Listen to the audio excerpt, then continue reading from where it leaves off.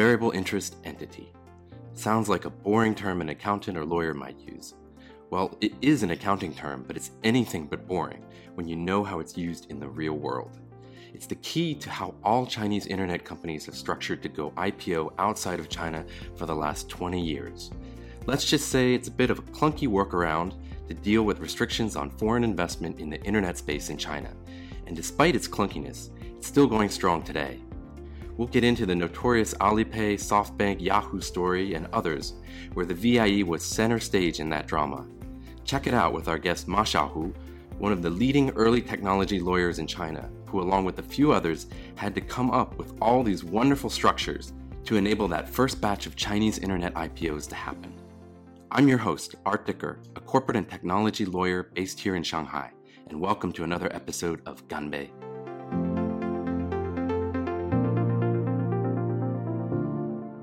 Welcome, everybody, to another episode of Ganbei, and this podcast edition is also a joint effort with China Business Law Podcast. Today, my guest is Ma Xiaohu. Xiaohu is a partner at Huizhong Law Firm. He's currently in Beijing. Xiaohu was also a partner at Morrison & Foerster there for many years, 25 years in total. He built up the mainland China practice there. And I myself am an alumni of Morrison & Foerster, also in the Beijing office a few years back. Welcome, Xiaohu. Sure. Thank you, Art. Thank you for the invitation. Thanks for everybody.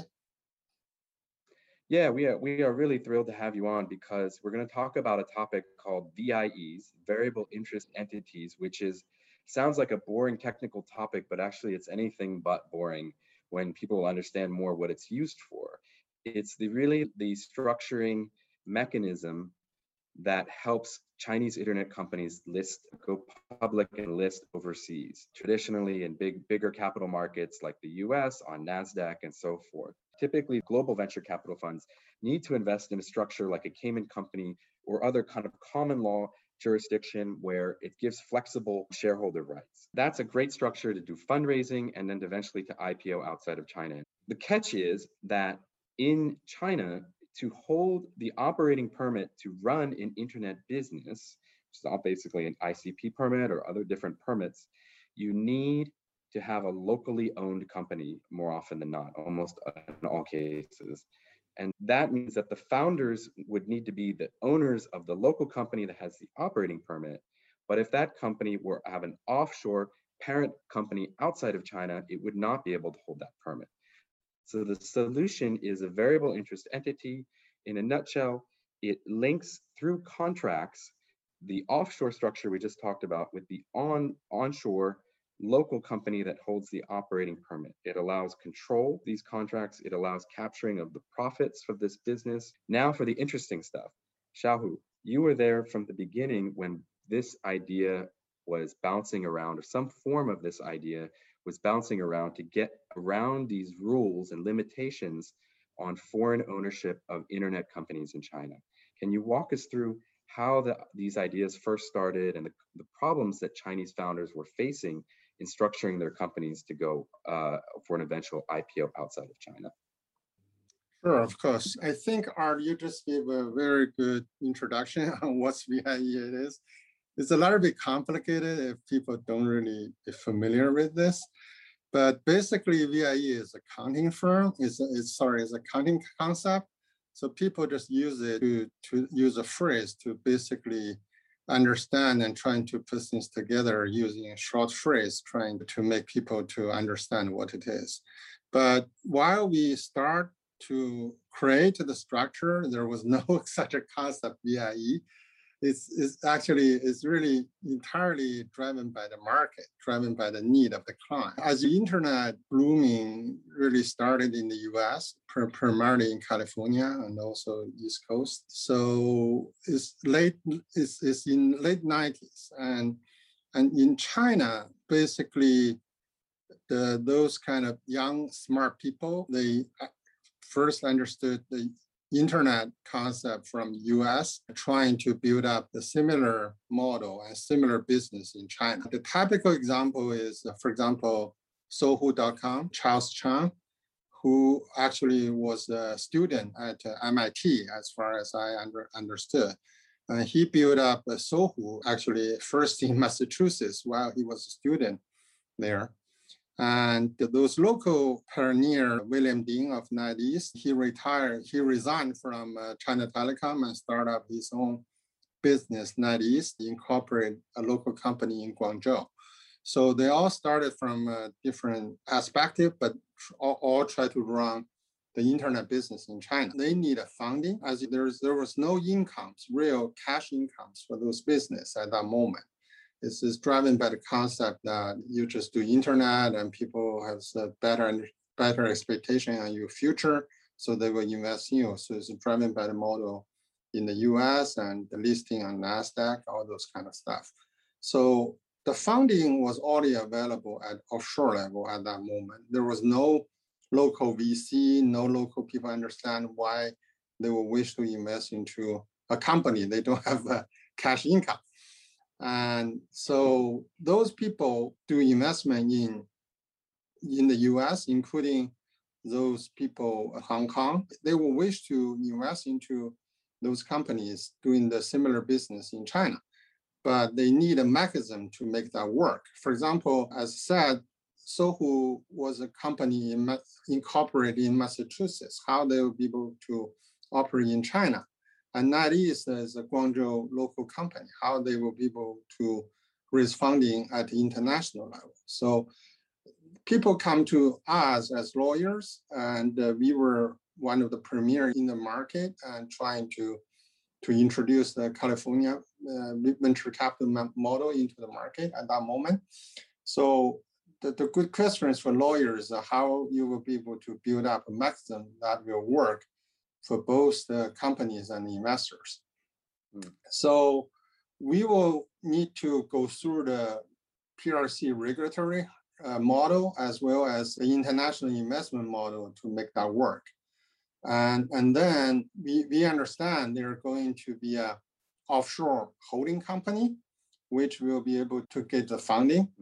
And also with internationally accepted corporate governance, as well as a stock option scheme, the ESOP, all those kind of concepts, usually people will understand, accepted in California. But also you need to have a local company which will be able to work in China.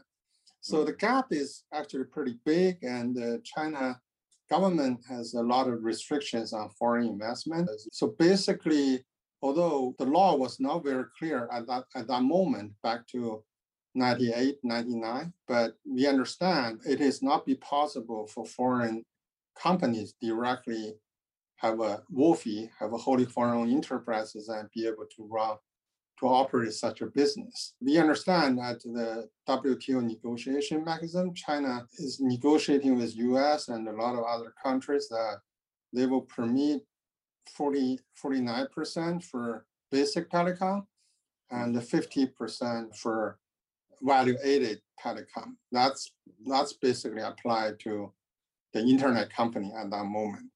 Right. So we understand the most possibility to set up a joint venture in China is a 50%, and also joint venture, you have to follow the joint venture law and others requirement, which basically be very difficult for the foreign investors to accept if they could already get 50% of the revenue, and also subject to the complicated joint venture regulatory environment. So we will need to be creative and make that work. So at that moment, we had a few cases going on. We were, as I said, we were one of the leaders in the market at that moment, trying to explore the possibility. There was no established model, as you know, so we have to work out very carefully with the PRC Council and trying to find a way. So basically, based upon our understanding of the China regulatory environment, as well as the need of international investors, we believe the possible concept to build it up is we have a kind of internationally accepted offshore structure, and we have a local company owned by the founders of the offshore company. Just make sure their interest is in the same nexus. And then we just build up the bridge.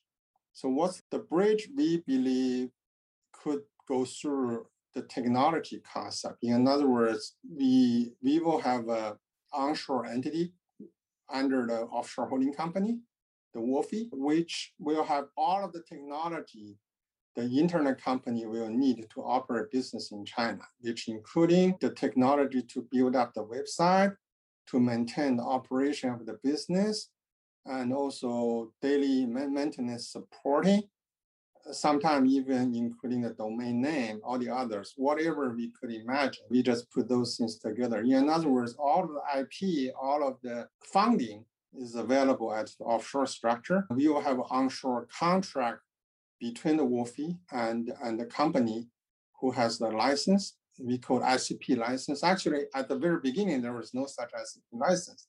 But whatever it is, you need an onshore entity to run the business.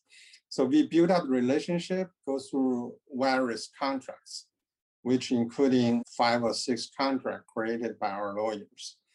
And we believe that's going to make sure all of the revenues will pass through those contracts and go to the offshore structure. And also, we also have a lot of discussion with the auditors, trying to put the onshore company, the ICP company, into the group, although there's no equity ownership. We understand from the content that they don't require strictly equity ownership. What they care about is the real control, is whether you have the real control on operation and the daily maintenance of the company. So that's why we set up those corporate structures and the contractual relationship to make sure they will be able to fulfill the requirement of the control by the accounting rules. So it is a joint effort, and we put the structure in place. There was a lot of discussions, and also we will also to make sure this technology arrangement will fulfill the Chinese government demand and the requirement to encourage the advanced technology to be imported into China.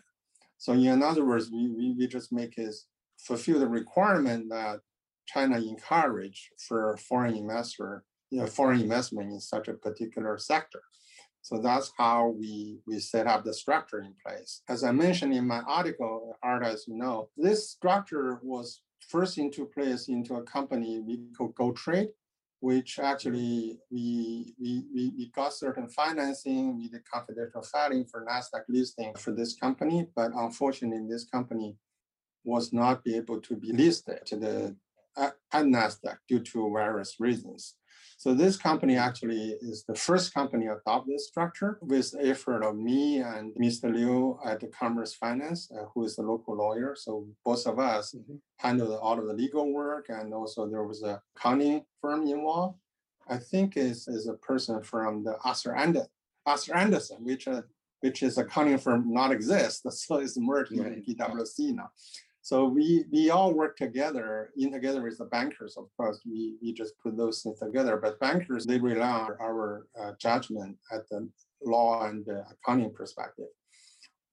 So GoTrade actually was the first one. We have the documents in place, but GoTrade was not successful. And then, as I mentioned in my article, Helen, one of the bankers who worked for Bear Stearns, just left the investment bank. She joined the NetEase with the invitation of William Ding at that moment. Helen introduced us to William, and so we will be able to be engaged by NetEase. And so we work together again with Mr. Liu at Commerce Finance.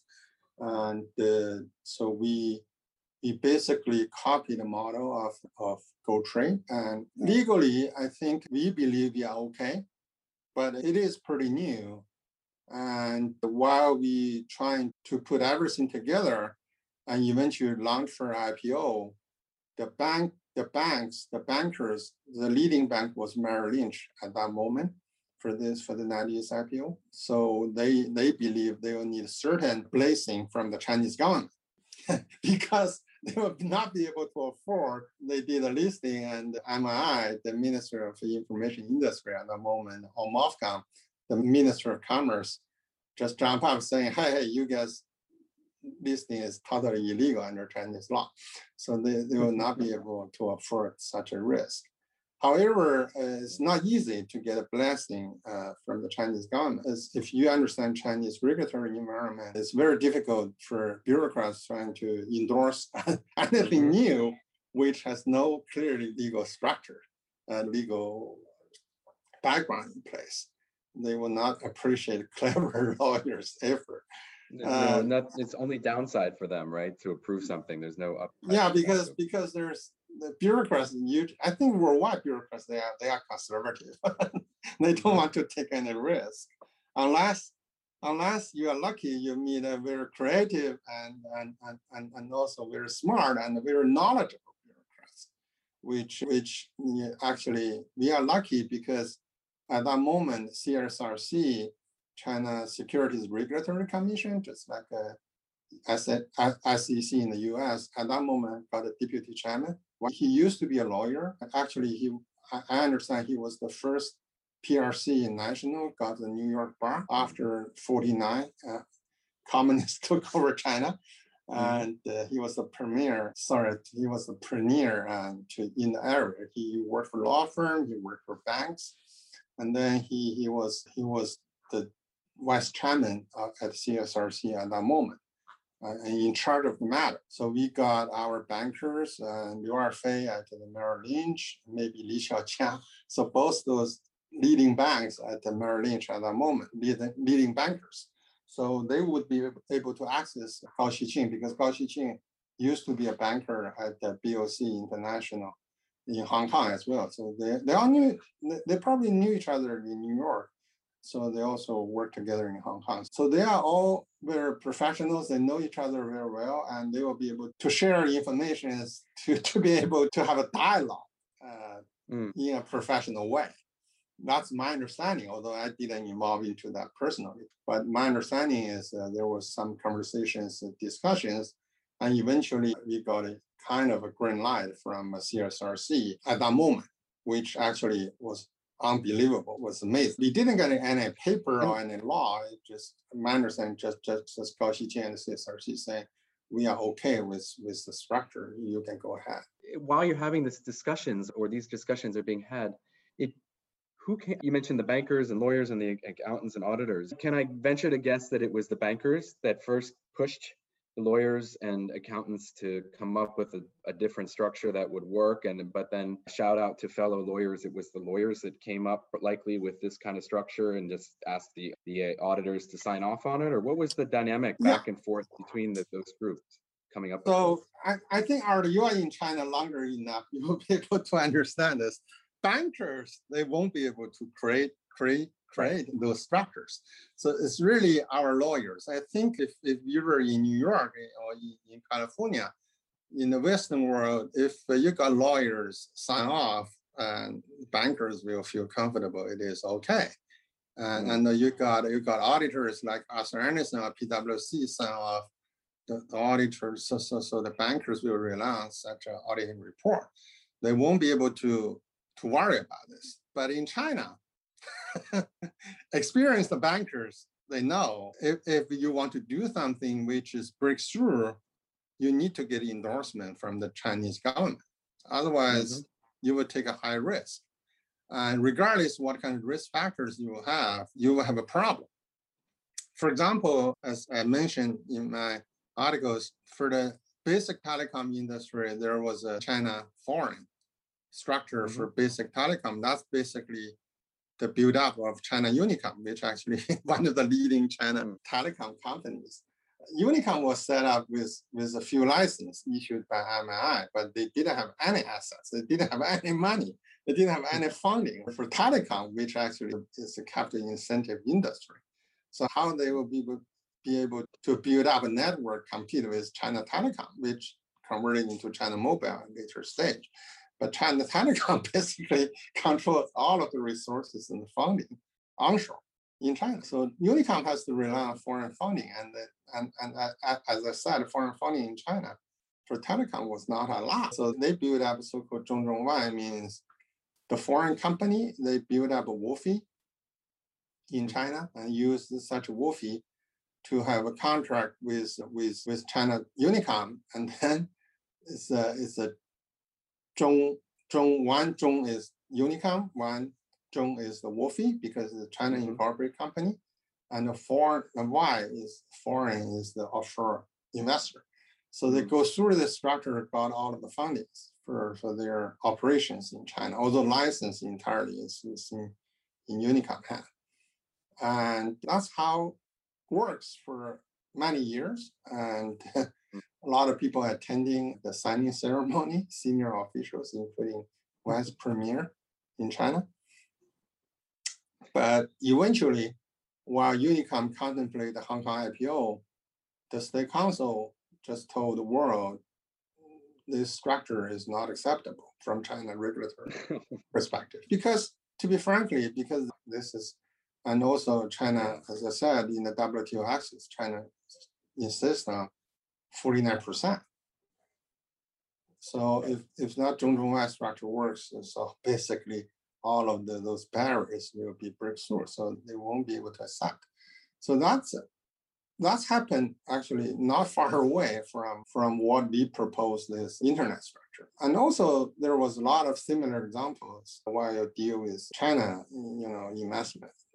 As I said, for example, the Daichi, the trust goes through Chinese structure, avoid China investment control, foreign investment control. So there are different mechanisms. So basically, bankers, they will need to have more assurance than just lawyers' legal opinions. Right. But So, this is an interesting point because likewise, I've been in China for 14 years now, so I know there's a certain amount of ambiguity that's tolerated here, which in doing things and structures and so forth and regulations, which when other places like maybe the US is just not seen as much. And that also means if you didn't know anything about VIE structures or China regulatory environment, you might just think, why do you have this elaborate kind of song and dance? Why does it have to be so complicated? If the regulators, as you said, CSRC and others, and MII, they know that this structure is out there. And this goes till today, 20 years later. They know this structure is out there. Why don't they just change the rules? Is it because you still have the founders as majority shareholders? yeah, there are a certain structure, and they're Chinese, or yeah. Why do you think this structure? Art, I think you are broken up now. Sorry, can you hear me? Oh, okay. I can hear you. Yep, I can hear you. Yeah. I think Art, you touch on the point. As I mentioned, the CSRC actually, as I said, NetEast was the first company got the structure in place, but why NetEast was not the first China internet company using this model to be listed on NASDAQ. As I mentioned in my article, Sina.com at that moment was the leading China internet company and much bigger than NetEase and Sohu in terms of revenues. And Sina has been stuck at the MII for a long time because they didn't have a structure to put things together. And they hired a US-based law firm, Venture Law Group, as their counsel, and Venture Law Group maybe just get a PRC counsel and legal opinions. But this is not just a legal opinion issue. And the PRC lawyer just simply give them a legal opinion saying the ICP company owned by a group of Chinese has nothing to do with the offshore structure. I think that's correct. And that's why they won't be able to put things together. But they are the leading company. They're working closely with, they couldn't get things done. So they stuck there for months. And suddenly they heard, of course, it's confidential legally, but they could hear from the various sources, NetEase got a blessing from CSRC. That's really amazing for them. So basically, that's my understanding, they push MI actively involved. MI is saying, hey, I'm the regulatory authority. This is not something CSRC can make decision by itself. So that's why NetEase was required to report everything to MI, which actually is very good and very safety process. And so MI got all of our structure, our explanation, and they require us to give them a lot of legal opinions. That's why Mr. Liu was very busy at the moment, trying to understand what we are trying to do. I think because we were in value-added income area, which is relatively less sensitive. And also, I think we just need a group of real sophisticated or experienced bureaucrats, because they know without any leaning, they won't be able to get China this value-added telecom or even the Biscom to be developed without foreign funding. So they are not those bureaucrats that are trying to kill you. You go back to the Deng Xiaoping's theory. I don't care you have the yellow cat or black cat. If you catch the mouse, you're the good cat. So that's how Chinese government officials at that moment for foreign investment, they just believe if you could making people achieve the goal and also do not lose the control. And also there's some legal explanation which can safeguard their career. Save face. That's okay. So actually it's just lucky and also the big environment. So that's why eventually after a few months, MI also endorsed this mechanism. So that's why CNAT, because CNAT has been ready there for a long time. So CNAT borrowed the entire structure we created for NetEase, and that's why they will be able to list it earlier. So they hired a Commerce Finance. They got all our documents.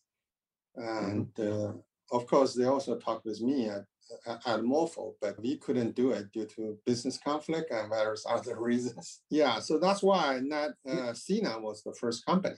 You mentioned why Chinese government didn't challenge us, because how do you know?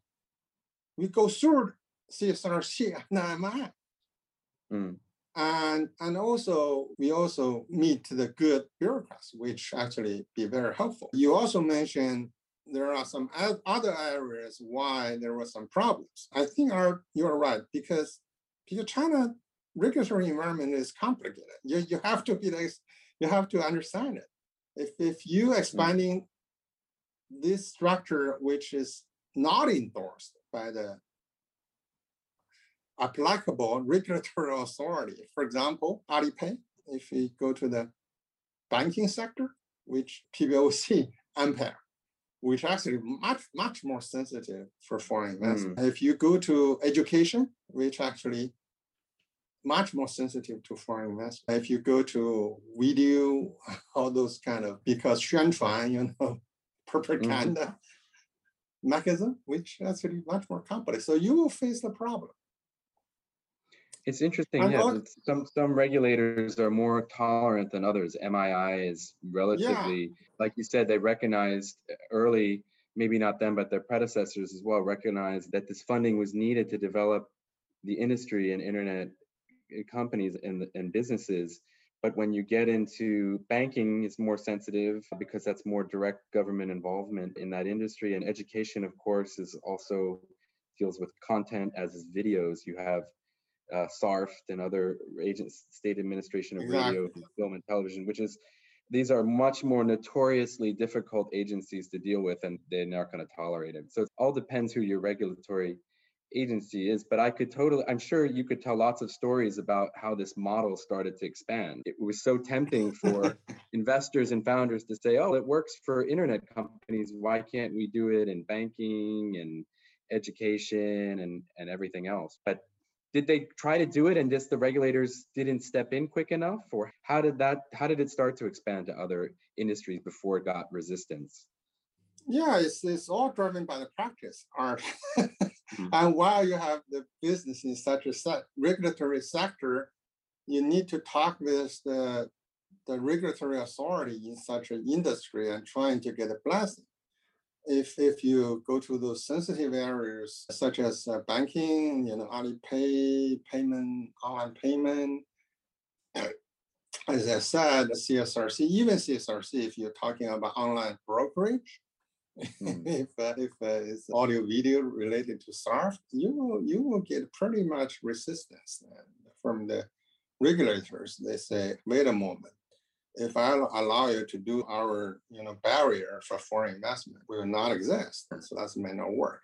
Even in the value-added telecom industry, so as you know, if real US companies such as Google, Right. such as Yahoo, they want to build up an internet, this VIE structure, come to China, I will tell them no. Yeah. They will have to go through the joint venture model. So I think there's unwritten rules. You have to have Chinese.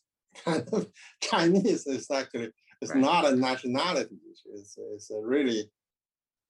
It's not a legal concept. This means if government feel comfortable, if they want to have something to ask you to obey their order, you will follow. They will need Chinese people speak Mandarin with similar background. While they talk about, you will be able to understand. You won't be able to say, hey, I want to get my lawyer talk with you. So that's not work. So many of these unwritten rules have been developed over time, but the key thing to understand, I think you're hitting on, is the Chinese government will tolerate these structures for the development of different industries, but they need to maintain a certain control. And it's not like control that they exercise or even likely to exercise, but it's just the potential to have those conversations, like you said. And of course, in the background, there's always the issue that these structures, VIE structures, are a little tenuous, right? And as better than anybody, when these companies do go IPO, in the risk factors, they have to say, this structure is still, even after 20 years, is subject to challenge or potentially, and that's a risk factor. Of course, the people investing into the IPO just read right past that or don't read that section at all. But it's a hypothetical risk, and for the regulators, that's good enough. Like you said, as long as the founders are Chinese and they still have some, maybe it's not strict legal control, but it's practical control and language, and just be able to just have those discussions, like you said. Exactly. I think that's how you will read this from a Chinese perspective. To read the Chinese regulatory risk. And also, people may say, if they were such a high risk, why people do this and put substantial amount of money here? And also, why those giant companies like Alibaba and Tencent still work under this structure? I think that's really the vote for the confidence of Chinese government open door policy. And the Chinese track record, even for the Zhongzhong structure, as I mentioned earlier, Chinese government say, hey, you have to exit with the order because the structure is not okay from legal perspective. However, you will compensate you for your investment. So my understanding is those investors for Unicom, they got stock options for their investment at the Unicom, and eventually, because Unicom share performed so well, they made substantial amount of return on their investment. Although it may not be as good as maintained as a equity investor, but still they are okay. People are always talking about that the VIE is on its last legs. Nobody can believe that it's lasted this long. Probably those first regulators that you talked to and approved the structure, I'm sure they recognize that other companies like Sina and others down the road would copy this structure. I'm sure they realized that they were opening the floodgates a little bit, but I'm sure none of them thought that 20 years from now, we'd still be using this structure for listing internet companies outside of China. Yeah. I wonder if they had known that, if they had known that in retrospect, do you think they still would have gone with this structure, or do you think they would have done something else? As I said, Art, there was no other model available to get investors to be able to invest in except this model. And also, that's another kind of too big to fall understanding that the money and the interest stuck into this model, in particular with the successful of China internet companies. Those funding invest into China at the very beginning for internet just a few billion US dollars, which was not substantial compared with the current China market. Although at that moment, back earlier 2000, it was still quite substantial amount of money. And also the return those investors made, it was substantial. And then if you go back and see the development has caused so successful of the industry and the value of the money stuck into the sector. This is too big to fall, and nobody dare and be able to challenge this model if there were no meaningful solution. In other words, the compensation and the others. So, and also you have to recognize those investors, they are not only foreign real US investors or European, South African investors like Tencent, but actually substantial of those investors, they are real Chinese investors, even including those influential people in Beijing, you know? So basically, people dare to challenge may not be able to end up very well. Capital is capital. Yeah, a lot of skin in the game at that point. Yeah. But it's interesting because you have the Alipay example you mentioned is quite a controversial one, and the story has been told many times before. But people don't necessarily know it's because of the VIE, right? People would never make that link.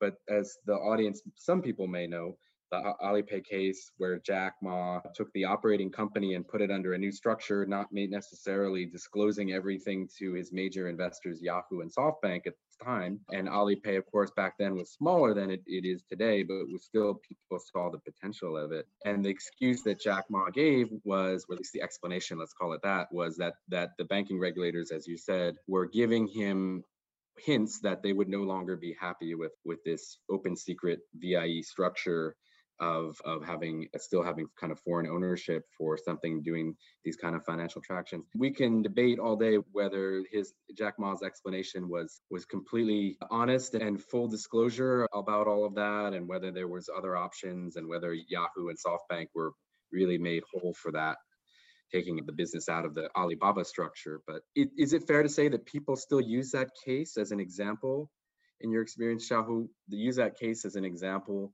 as a slight warning to the risks of still using a VIE structure? Of course, I think that's the regulatory risk, as I mentioned at the very beginning. Basically, even for those companies that are established for SCP concept, that works, as I said, that's simply because all it works is because we got some blessing from the Chinese government, although it's an blessing from the applicable regulatory authority such as CSRC and MI.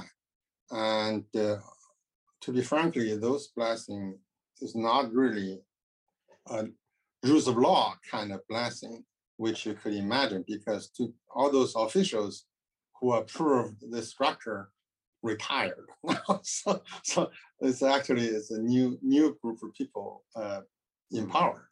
As I said, this may be too big to fall, or all the other considerations still maintain such a structure in place. But for Alipay, which is in the online payment mechanism, which actually, I think at the very beginning, they put into place with the VIE structure, this may not be a problem because there was no such a license requirement for the online payment in China while they first built it up. They put into the structure, I think it's okay. It's just right at the time, and while the PBOC is saying, I already issue license to those people, they are purely wholly local owned without any foreign control or ownership. So Jack Ma will need to make a choice whether he will still be the leader of the market with the license, or he is totally excluded from the market, or he would have a fresh new company to apply for the license. So he made his own choice. I don't want to comment, not from a legal perspective, but he has to make a choice, and the people will need to understand it is an issue from no license to get a license, And you will not be able to blame people while they started from scratch, while there was no such a regulatory requirement. And eventually grew up to a certain level and there's a regulatory requirement. So how you'll be able to fulfill it and eventually, I think eventually is how you will be able to treat the board and how you'll be able to honor your contractual obligation and the contracts, because we are not the people really involved into the details. I think it's unfair for us to comment on this. And also, in general, I think PBOC as a regulator, you won't be able to expect there will be tolerance for the VIE structure as a general matter. I think Jack Ma made a right decision in terms of the license application, but whether he did the right thing in terms of to deal with the contract he has signed or the others, that's another issue. Yeah, I totally agree with that assessment as well. Of course, you're much better than me. As at the time, people forget that Yahoo and SoftBank were such large shareholders of Alibaba. Exactly. I don't know if they had 50%, but combined they had a lot. And so it's almost getting into those cases you described before, where Google wants to set something up, or it was such heavy foreign ownership. It was not just a simple structure where you had a few venture capital investors, foreign venture capital investors in. And I for sure that, again, like you said, PBOC is not the same as MII and the regulating value-added telecoms. I just think that maybe, and yet it was also, as I remember, it was much more of what I read afterwards, that there was no license, and actually what Alipay was doing was so innovative that I don't think the regulators wanted to step in and put down a lot of regulatory requirements in the beginning, because they didn't know how to regulate it, and also he was breaking up some of the monopolistic behavior of the existing system in a good way in creating innovations. So for all those reasons, I think they probably did look the other way until they realized, wow, this thing is getting really big. Exactly. Alipay, just from China perspective, they invented this kind of online, actually is a mobile payment mechanism. There was a ProPay in the US, but what Alipay has done is far more than that. Actually, they built up this online and eventually converted into this mobile payment mechanism. It's amazing. It's totally new. It's actually something you really, the business people build it up as a practical matter, and then regulator come catch up and say, hey, I need to regulate this. So I need to give you a license. You cannot operate the business without a license. I don't think the PBOC want to kill Alipay, but they just feel it's not acceptable from regulatory perspective. Allow the foreign company to run this business. And let me finish up with a question about what you think is the future of the VIE, because as we mentioned, it's just recently last year hit its 20th anniversary. And again, nobody thought it would last this long. The other thing that's going on these days more and more is the local capital markets in China are much stronger than they were 20 years ago, where these companies really had to go outside of China to get funding, especially if they're not yet profitable. And now that there's the STAR market here in China, and there's more flexibility as to what early stage companies being able to list locally, do you see the VIE still having the same viability and having a long life ahead of it? Or do you think that it's eventually going to be wound down, and either because companies are going to be listing locally, or the structure will have just outlived its usefulness? Or what do you see in store for the future of the VIE? Yeah, I think eventually it's still going to be driven by the market. In China, everything is driven by the market rather than driven by the regulators. And so, as you said, if you could get enough local investment, and your company will be a totally locally owned company and be eligible for A-share listing. And then an A-share listing mechanism will be improved and be much more user-friendly than used to be. That's going to be very attractive for people just do not adopt the offshore structure, and which actually be more difficult to have a local at A-share market. And so actually it's happened. It's happened during the past 10 years. A lot of companies get rid of their NASDAQ or US listing mechanism, trying to come back to China and do local listing at the A-share market. And also US has been put into a lot of unfriendly policy and regulators and China-related companies actually push back those Chinese companies. Unless they want to list in Hong Kong, maybe they will still consider to be listed in China.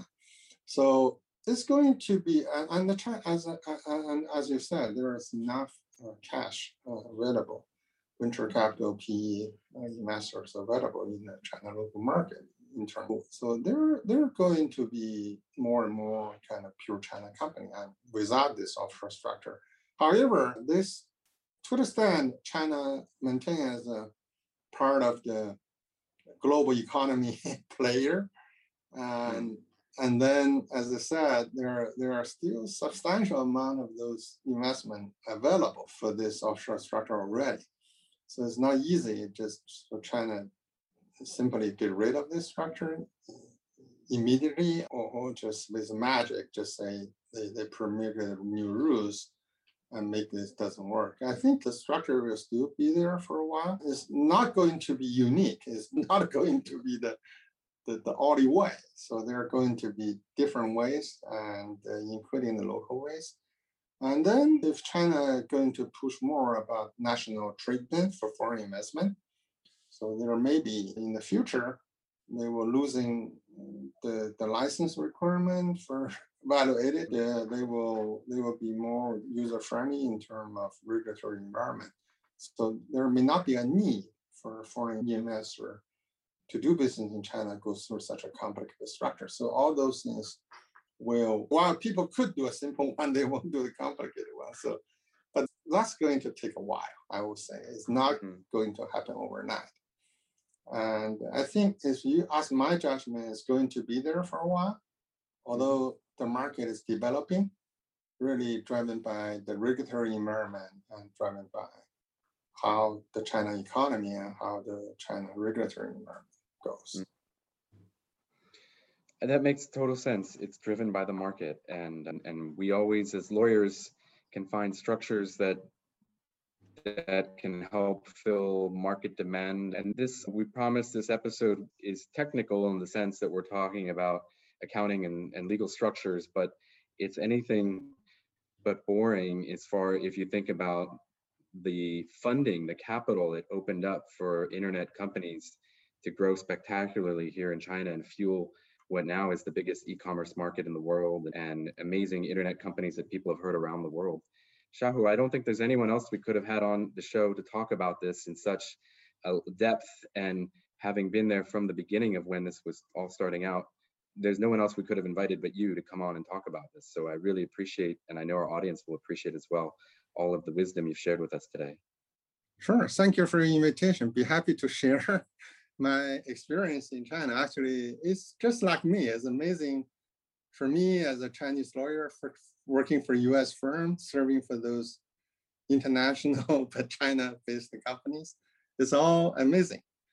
It's all the kind of the historical experience.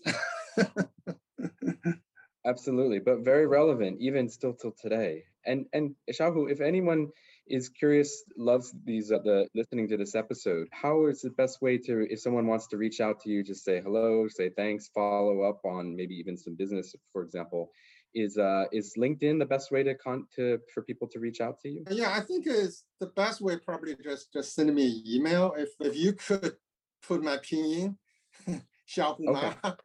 And I have an email, xiaohuma@gmail.com. That's me. Okay. So you or anybody can send me an email, go through the Gmail account. I think that's probably the easiest way. LinkedIn is okay, but I'm not an active user. Yeah, no, not everybody uses it to the same degree. Absolutely. Okay, that works. And people can send me email, go through my Huizhong account, huizhonglaw.com. Okay. Ma Xiaohu at huizhonglaw.com. It's a Chinese way. Last name first, and the Gmail one is the US way, 小胡嘛。Got it. Excellent. Okay. Thanks for sharing that. And thanks for sharing everything, your experiences today, Xiaohu. Great conversation. Thank you. It's a pleasure to talk with you. All right. Okay. Yeah. Thank you very much. Okay. Thanks.